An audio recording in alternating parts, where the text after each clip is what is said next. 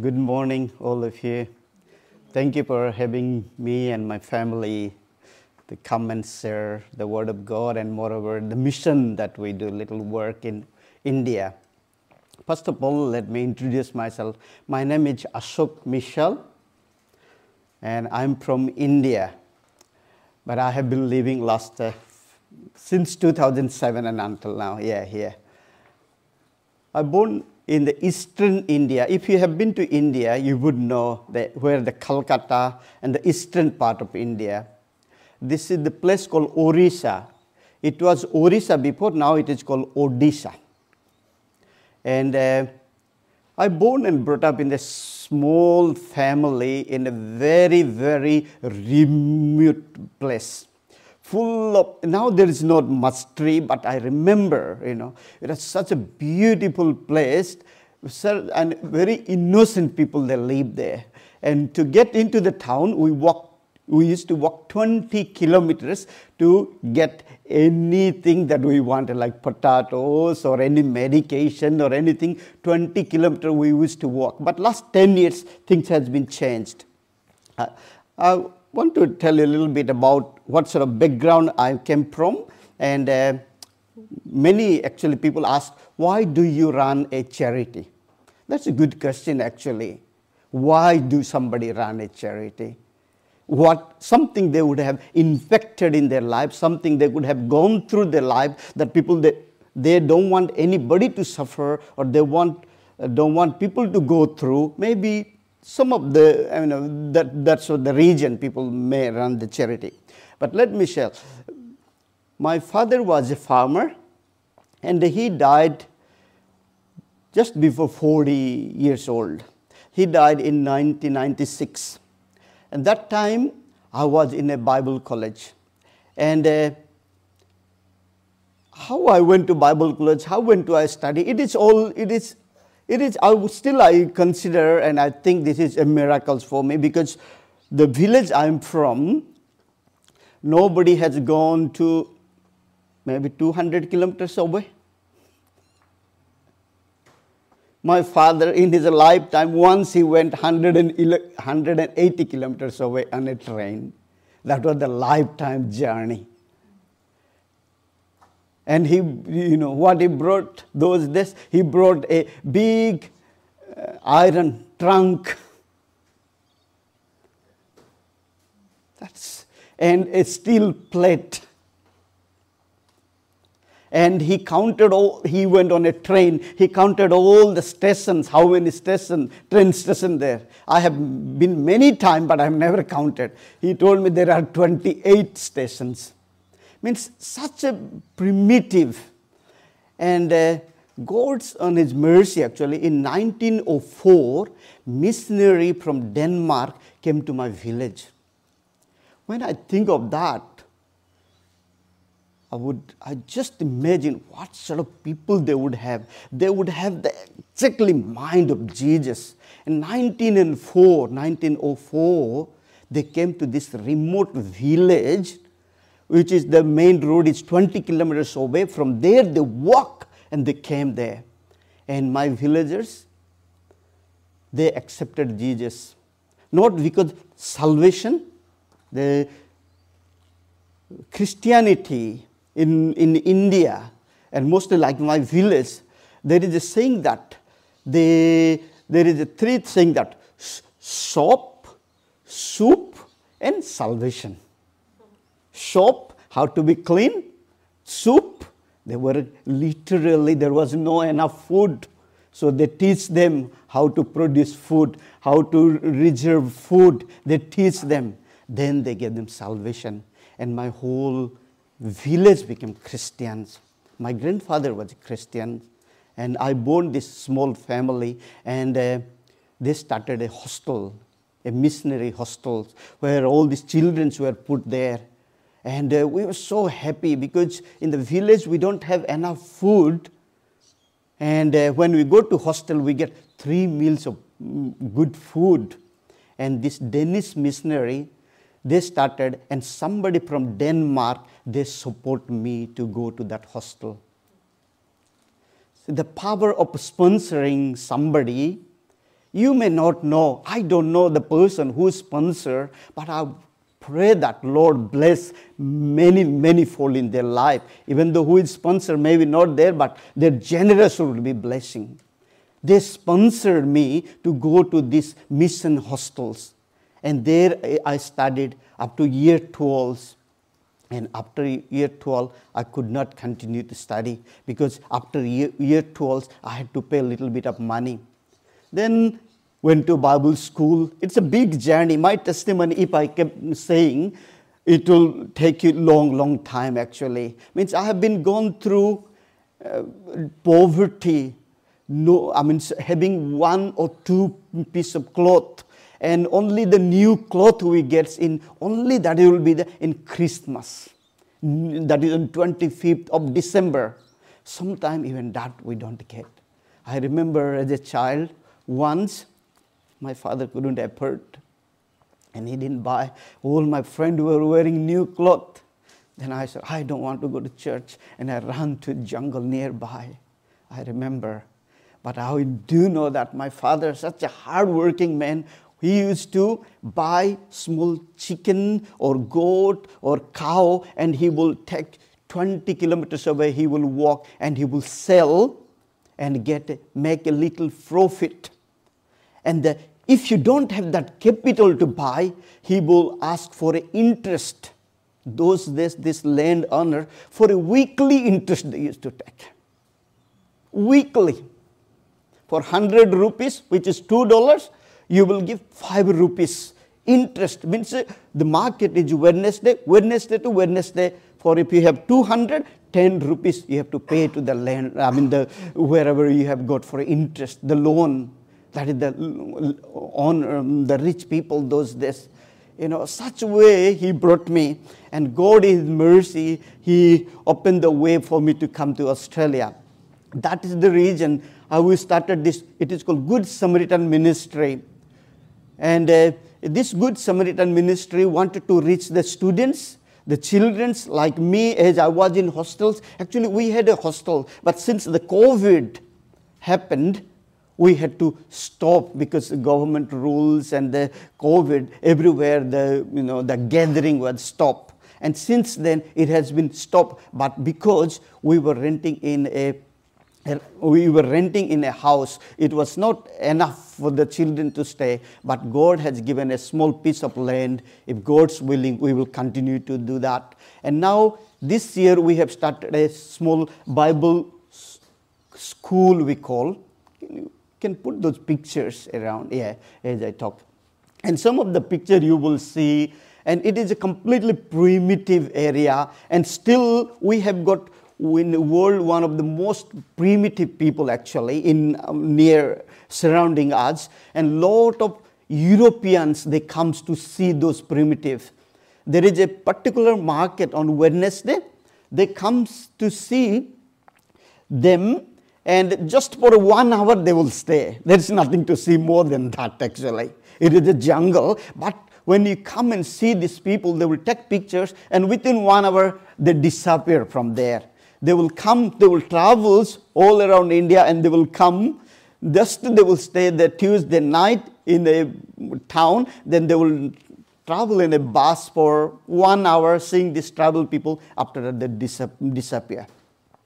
So the reason we started to sponsor children like me, I had a prayer, Lord, you take me to a place where I want to work. I want to sponsor somebody who is going to school, who is going to college. I want to sponsor the widow. Lord, open the way. For years and years and years and years, I prayed, and God heard my prayer. God answered my prayer, and today I'm here. And I had the privilege to work with Impact. That's where I met Emily, and we married in 2007, and I moved here. And Emily, she has been to India for several times, and the first time she visited to my home, that was in 2006, we had no electricity. We connected 2005 electricity, but because the remote place, even there is a little rain, the electricity goes off. And she did stay without electricity. And not only that, no running water, no toilet. It is completely primitive place actually. And still, I have a heart to do something in that area. If God's willing, as we continue to work, we have more than 30 to 35 pastors we have been sponsoring last couple of years, and widows and childrens, and the Bible school. Bible school just started. A young people who has 20, 21, 4 of them at the moment they in our Bible college, and as the God's opened the door, we wanted to bring more and more people and train them so that they can go and share the gospel. Because how many charity work we do, that's very good. But Jesus is coming for one purpose. He is coming back to receive His church. That's what Jesus said. I like your mission. Go and make disciples, all the nations. That's what the command of God, that Jesus Christ, the last command, He said, go and make disciples. Go and make disciples. That's my vision, that we build a lot of churches. And Odisha is rich in minerals. We have got many factories. Every 30, 40 kilometers, you will see factories. But because it's a poor people's area, the money goes out of that states. It has got a lot of mineral things and the riches in culture, but peoples are very poor. Peoples now, there was time, in a day at home we will have one meal, and that meal is only in the night, and the daytime we go everywhere, like now in the mango season, we go and eat whole days mango. We stay and because it's hot as well. But those days it wasn't that much hot. So like that, life was so hard. And like one incident, let me tell you, mango inside the seed inside there is another soft seed that we used to eat as well, because people used to suffer.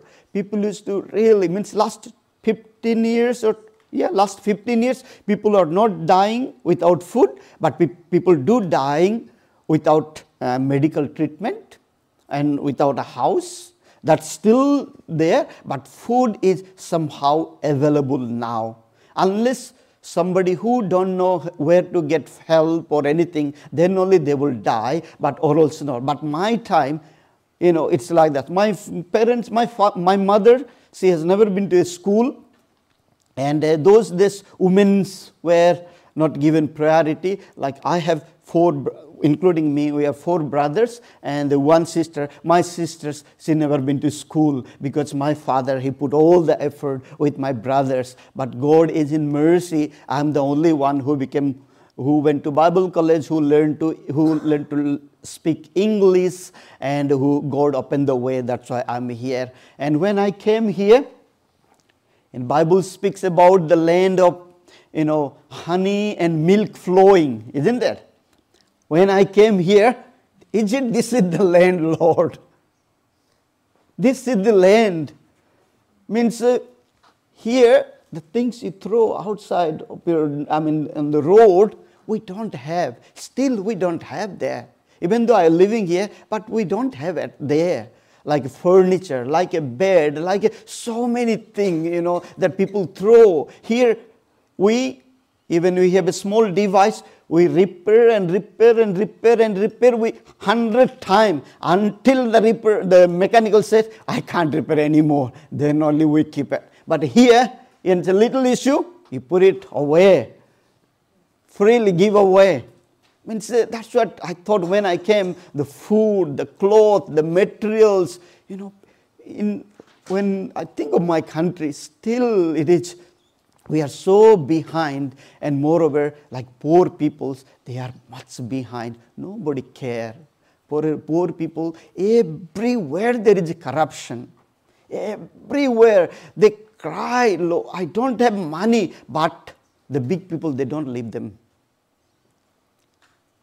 One incident I want to tell you. Last year, I went to India one of my friends' son was sick. And they said he need to have a blood transfusion. So to have a blood transfusion, you have to organize, you have to search somebody who has to donate the blood. It's not Australia. Yeah, what? All right, we'll take some blood, and what group you are, we'll, in 5 minutes, the blood is available. Now this whole day they were searching. The first day they didn't get. Second day, one of their friend willing to give. And he donated a blood. Means they said whatever group doesn't matter, we want to replace the blood. All right. Then that evening, he was having blood transfusion. I heard he is having, I thought I will go and have a look. I went to this hospital, government run, big hospital, you say. Then where the blood is, they were covering over with a little piece of cloth. I went and I saw, this is not blood. Who said this is blood? No, doctor said, nurses said. It was iron infusion. Every step corruption. It is so sad. I felt so sad for this guy. Not only they organize the blood, but they have get money also. See, the doctors, highly qualified people. You don't have, if you tell, you will be in problem. Nobody will listen to you. Such it is. Actually, I can't properly explain, but once you see, you will believe that. Then you will have better way of understanding. In every steps, for a widow, for a poor child, it is corruption is there. But God is so good. God rescued me that sort of place. And today have a little bit of opportunity. And I ask people to pray and to support so that we can achieve a little bit. That all the pictures that you are seeing, some of the pictures that we haven't put all this. 1 year in 2009, that was the first time we started. We're giving a sari and a blanket to people, tribal people. When we're giving, one lady, she came and said, what we have to pay for this? She said, no, it is freely. We have never received anything freely in our life. Should we have to pay rice, or should we have to pay anything that we have to get this one? Then I said, no, it is freely. She was rolling in tears. I have never got anything freely in my life. So the poor people, and the life is very, very hard. And every year we do take people to India. If you are interested to come in October this year, I will take, because now COVID has gone down, and it is like we'll go for 10 to 12 days just to see around what we do, and a couple of meetings and the Bible school and a little bit of charity work. Then you will see what sort of place is that. Wherever you go, you will, once you've been to India, people has been changed actually. Their concept of thinking India is changed. How is India becoming superpowers? It's in the words, come to my place, you will see what is the whole there. Still people are suffering. They need, the basic necessity is not met. And children's, they go to school because school is giving one midday meals. Because at home, if they say no meals, in my time, they used to give